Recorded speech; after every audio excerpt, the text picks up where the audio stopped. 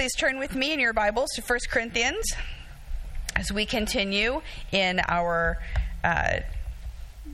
series in that book that we're calling Life Together. Paul is bringing a good word to the church, and we're listening in that we might also learn well. So 1 Corinthians verse 1, we will be in verse 10. Chapter 1, we'll be in verse 10 just a minute. There's been a lot of talk this week. Some of you have brought it up. This inaugural week about unity. From the new president, from those who ran against him, from the person on the street being interviewed, there have been calls for our country to unite. Even as protesters took to the street a few blocks away from those who were lined up to celebrate the new administration, we've been called to find a common place where we can live so we can move forward as one nation. Now, this is a huge undertaking. As a country, we have a history of enjoying the freedom that we've been given while working for the ideals that each one of us believe will make our nation better. We place ourselves in political parties or groups with which we identify so that we can forward a certain set of values. So where then is the unity to be found? All of us come with varied experience of what it means to be American. Some quite positive and others full of hardship. So where do we find common ground? Through identity markers of background or social status or color of our skin? Through our beliefs of what role government should play in our lives, or from the Constitution, the founding document that got us all started? Even the people who drafted it had a hard time agreeing. There's a belief, I think, sometimes that as more time goes on, the more that we're going to figure out how to live better together. That as a humanity, we're finally going to learn the lessons from our past and be able to live in harmony instead of discord. But how do we live in unity when we completely disagree? And is disagreeing the issue? Or is it how we treat one another in our disagreements? That we live in a climate of hateful rhetoric where so many different people on all sides engage in saying unbelievable things about one another, where wounds and fears and distrust run deep, festering over years, over generations. What has happened to civil discourse? Did we ever have it? I don't know. How can we keep working to make our nation stronger? Now, I bring all of this up because, providentially perhaps, ironically maybe, the passage that we are about to read, Paul is appealing to the believers at Corinth to not be divided. He is calling the church to oneness, because their divisions are threatening to rip apart the fabric of their community if they don't make some different decisions in how they treat one another. Paul appeals to them on a few different levels so they might be able to again make progress in what the Lord has for them to do and be. This is a passage about the church. And for us in this country, it's a timely reminder of how people who call themselves by the name of Christ should act and treat one another. So let us read together 1 Corinthians 1, starting in verse 10. Now I appeal to you, brothers and sisters, by the name of our Lord Jesus Christ, that all of you will be in agreement and there will be no divisions among you, but that you will be united in the same mind and the same purpose. For it has been reported to me by Chloe's people that there are quarrels among you, my brothers and sisters. What I mean is that each of you says, I belong to Paul, or I belong to Apollos, or I belong to Cephas, or I belong to Christ. Has Christ been divided? Was Paul crucified for you? Or were you baptized in the name of Paul? I thank God that I baptized none of you except Crispus and Gaius, so that no one can say that you were baptized in my name. I did baptize also the household of Stephanus. Beyond that, I do not know whether I baptized anyone else. I love that. Let me think about that for a second. For Christ did not send me to baptize, but to proclaim the gospel, and not with eloquent wisdom, so that the cross of Christ might not be emptied of its power. For the message about the cross is foolishness to those who are perishing. But to those who are being saved, it is the power of God. God, we thank you for the message of the cross. And this morning, we thank you for your word. And we ask, God, that it is living and alive. And as your Spirit is with us, Lord, that you would speak and your people are listening. Amen. Last week, we talked about how Paul is writing this letter to the Corinthian church because he needs to have a difficult conversation with them. There are many problems for him to correct, and he begins first by focusing in on the topic of unity, which makes sense because it's the basis for the rest of the letter. If there is not a commitment to work things out, however arduous the work might be, then there's not going to be a reason to talk about the other issues because they will simply cease to exist. Paul knows what's been happening because of some people who had visited the church. They were from the house of Chloe, a woman who lived in Ephesus. These people, possibly servants, had been in Corinth and worshipped with the believers there. When they went back to Ephesus, where Paul was, they reported to him what they experienced. Have you ever been in a church and just felt that something was not right? Have you been part of a body where factions ripped apart what was happening there, the good work that was being done, that becomes the focus? It is so hard to be in those situations. And whatever happened, they went back and told Paul, there is something not right there, and here are the things that we saw. We can see kind of what's going on, although Paul does not spell it out. There's fighting. There are allegiances that are being taken. People are being elevated because of their beliefs or their gifts, and Paul is exhorting them that they have to keep their life together intact. So this morning, let's talk about how Paul appeals to the believers for unity. I've distilled it into three main ideas, although there are many layers here in what is being said. So Paul appeals to the believers to find agreement, and he asks them to center on Christ. He appeals to them by telling them to stop quarreling. And he appeals for unity by telling them to recall the deep symbols of their faith. So, Paul first begins with Christ, the author and perfecter of our faith. And in verse 10, he appeals in the name of Jesus. He bolsters his appeal by beginning with the name of Jesus. And I was thinking about how we say prayers in the name of Jesus. And we ask for protection and raise our hands in the name of Jesus. We come to faith in this name. We call ourselves by this name. We ask for healing and guidance. We hope in the name of Jesus. He is the basis of all we do. This morning we asked, Jesus, be the center. So by calling them to unity in the name that is above all names, Paul is identifying the authority by which he speaks. This is not Paul's idea. Unity comes from Christ. And what does Paul say about Christ? Well, Paul says, Jesus is not divided. In membership class, we've been talking about how over the centuries of the church, believers disagree with one another throughout history. Sometimes that has led to schisms and breaks in the church. Sometimes the church has been made stronger. Sometimes the Lord has used it to bring correction because the church was headed down the wrong way. And while the divisions might have led to good growth, let's be clear, these divisions do not originate with God. In verse 13, Paul says, has Christ been divided?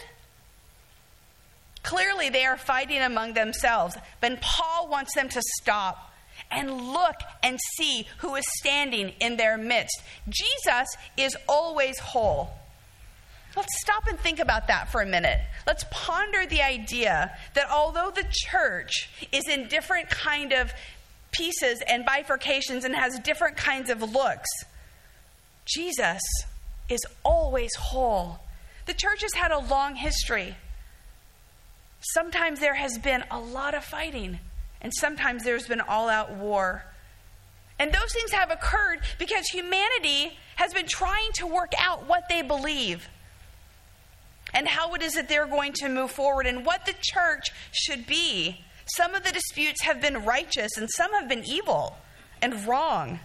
But in all of it, Christ stands in the midst of his people as the risen Lord. I think sometimes grieving. I think sometimes empowering and reminding people and giving grace. But still, Christ is whole. The right of the Father. However division happens, it is not the will or the work of Jesus. It is always us. Because we're broken. And we don't always know how to make unity work. And sometimes we exert our will over the will of God. Paul calls them brothers and sisters twice here. And as he does that, he's reminding them of their family status. They aren't strangers. They're siblings. They're family who are connected. Now, we know that just because people share the same DNA, it doesn't mean that they're close. Certainly doesn't mean that there's oneness in thought and purpose. However, when we attend a large family gathering, our hope is that the strength of family, the bond that holds us together, the experiences we've had, the things that make us family, override the differences that might drive us apart. Brothers and sisters in the Lord, Paul says, adopted into God's family, brought together by the sacrifice of Christ, he says, be united with one mind and the same purpose. Today, I love the quote on the front of the bulletin. Each week, we've been providing a thought for you to think about that goes with the sermon theme. And the quote this week we chose comes from Joni Eareckson Tada. Here's what she says. Believers are never told to become one because we already are one and we are expected to act like it. Christ has made the church one body, bound by a bigger reality than what we each individually desire or think is best. And so Paul calls for unity based on the person and the work of Christ. Secondly, Paul is dispirited to hear that there are quarrels among them. We cannot find unity of purpose when so much energy is spent fighting. They are arguing over whom they belong to. And there's a list of 4 names here. Now, it's not clear to scholars exactly what's going on in this situation. None of the people mentioned were ongoing leaders in that church. None of them had marked differences with one another. And none of them are involved in what's happening here. Paul is their founding leader. Of course, he has a huge influence. Apollos was an intellectual, dynamic leader who worked with Priscilla and Aquila. He assisted the church for a time. We know Cephas is the disciple Peter. Maybe he represents Jewish Christianity. And then Christ is listed, which is curious. It's not really understood why, unless those who say, well, you all belong to those people, but we belong to Jesus. We're the only true believers. Not quite sure what's going on there. But whatever's happening, they are choosing influential names of leaders to pit one another against each other.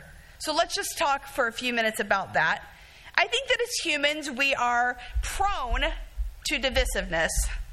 I think it's part of our broken nature to build coalitions with those that we're drawn to or agree with against those that we don't like and don't agree with. We can then condemn those that we disagree with as though their viewpoint has no merit. In this way, our views stay intact and superior because we don't have to reason with the people when we're making them wrong. In the church, I think this can be a form of idolatry. When people are elevated over the Lord, or when our viewpoints are more highly thought of than one's neighbor. Let me say that in a different way. When our opinion is more important than a human being, that's a problem. We're called to love one another as we love ourselves. This is why splits happen so easily when we don't take the time to really reconcile and work together. We forget to love. Notice what Paul does not do here. He does not try to persuade his listeners to his way of thinking. If this was about whose theology was correct, he easily could have said, well, remember those who belong to me, remember you're right. He doesn't do that. He adds himself to the list of those to whom people should not be identifying with in a primary way. He points them to Christ, reminding them what's most important. This isn't an election. This is the body of Christ, where people serve together, giving honor to one another over themselves, with Jesus as the head. Paul's telling them Christianity is not another philosophy to be added to the rest of everything that's going on in Corinth. There aren't like certain schools of thought where you follow certain leaders. This is the church. This is meant to be an altogether different kind of community. This kind of behavior has unfortunately been too prevalent in the church over the centuries. Last week we talked a little bit about the atrocities that the church has committed in the name of Jesus outside of its walls. But how about inside of its walls? How many times have Christians taken the lives of those who did not believe exactly as some thought they should? How many times have Protestants and Catholics been fighting? How many times has the power structure oppressed those who did not conform? How many times have people not allowed to be free in Christ? How many times has the church been divided because they could not come together in oneness? How much of our witness do we lose when we say, even jokingly, well, I don't even know if the people who go to that church are saved? It's when we close ourselves off to thinking that anyone else's branch of Christianity has any merit that we do damage. It's true that as Christians we choose a theological focus of our lives that best represent what we believe about God. In this church, we're Free Methodist. This is a denomination. But this isn't the only true church. This is one part of a big, beautiful, vibrant church. And God is with us, but God is with congregations all over this city and all over this nation. That's why we pray for different churches in our bulletin every week. Today we're praying for our brothers and sisters who are meeting together on Hollister. There's not one part of the body that can claim we are the only true faith. If we subscribe to that idea, that we have become what Paul is writing against. Remember, Christ is not divided. He is Lord over the church with its various traditions and vibrant streams. Paul calls for unity by simply reminding the church to stop fighting. Thirdly, Paul appeals to them by mentioning the deep symbols of the faith. He says, was Paul crucified for you? Were you baptized in the name of Paul? By talking about baptism and the crucifixion, he is highlighting two important aspects of Christianity that are tools of transformation brought by the Lord himself. No human can meet us in that supernatural joining of the sacraments of baptism and communion. These experiences that we participate in help us to stay unified with Christ and with one another in an ongoing way. Paul has a curious conversation here about baptism, kind of a little stream of consciousness that we laughed about, where he can't really recall who it was that he baptized. In it, though, he's calling people to remember their baptism. He's saying, whose name were you baptized? And then people stop and they think about their baptism. Where were you baptized? Who was it that baptized you? In our tradition, we go down to the biggest body of water in the world, the Pacific Ocean, and we baptize people. And we ask them, is there someone that you would like to help baptize you. It doesn't have to be a pastor. A pastor is not like more special than anybody else. The Lord is the one who is going to meet you. And so sometimes people have their mom or their dad, or sometimes they might have a pastor who's been particularly important to them. And as pastors, we don't take that personally. If someone wants Pastor Doug to baptize them, great! That's awesome, because they have a special relationship with him. But that relationship isn't the point of the baptism itself. That's a sacred action where Christ is meeting that person. It's signaling a true commitment to the Lord. It's meaningful to have people help us. And Paul said, I'm glad I didn't baptize more of you so that you can't claim me as your special status. Paul then goes on to talk about the cross of Christ. When we follow leaders in the church because of how well they speak, which is what Paul is talking about in verse 17, he says the cross is emptied of its power. How easy is it for us to flock to great speakers or pastors or preachers because they make us think, because they entertain us, even if they bring us closer to the Lord? It's a danger, Paul says, when we put them on a pedestal. When we have a church popularity contest, he says, the gospel is diminished. Whatever they're doing there, however they're elevating certain leaders, Paul says you're emptying the cross of Christ of its power. Emptied here means to dwindle to nothing, to vanish. Paul is telling them, don't seek eloquence. Be persuaded by the very fact that Christ was crucified for you. In that way, we keep unity because our focus stays on God. Jesus told us in this life that his very presence in our lives would divide those who followed him. When we put our faith in Christ, those who disagree with his teaching, it's hard for us to have unity with people who don't follow Jesus. But the cross of Christ should bring together those who love him and trust him. The message of the cross, Paul says, is foolishness to those who are perishing. But the message of the cross is a lifeline to those who are being saved.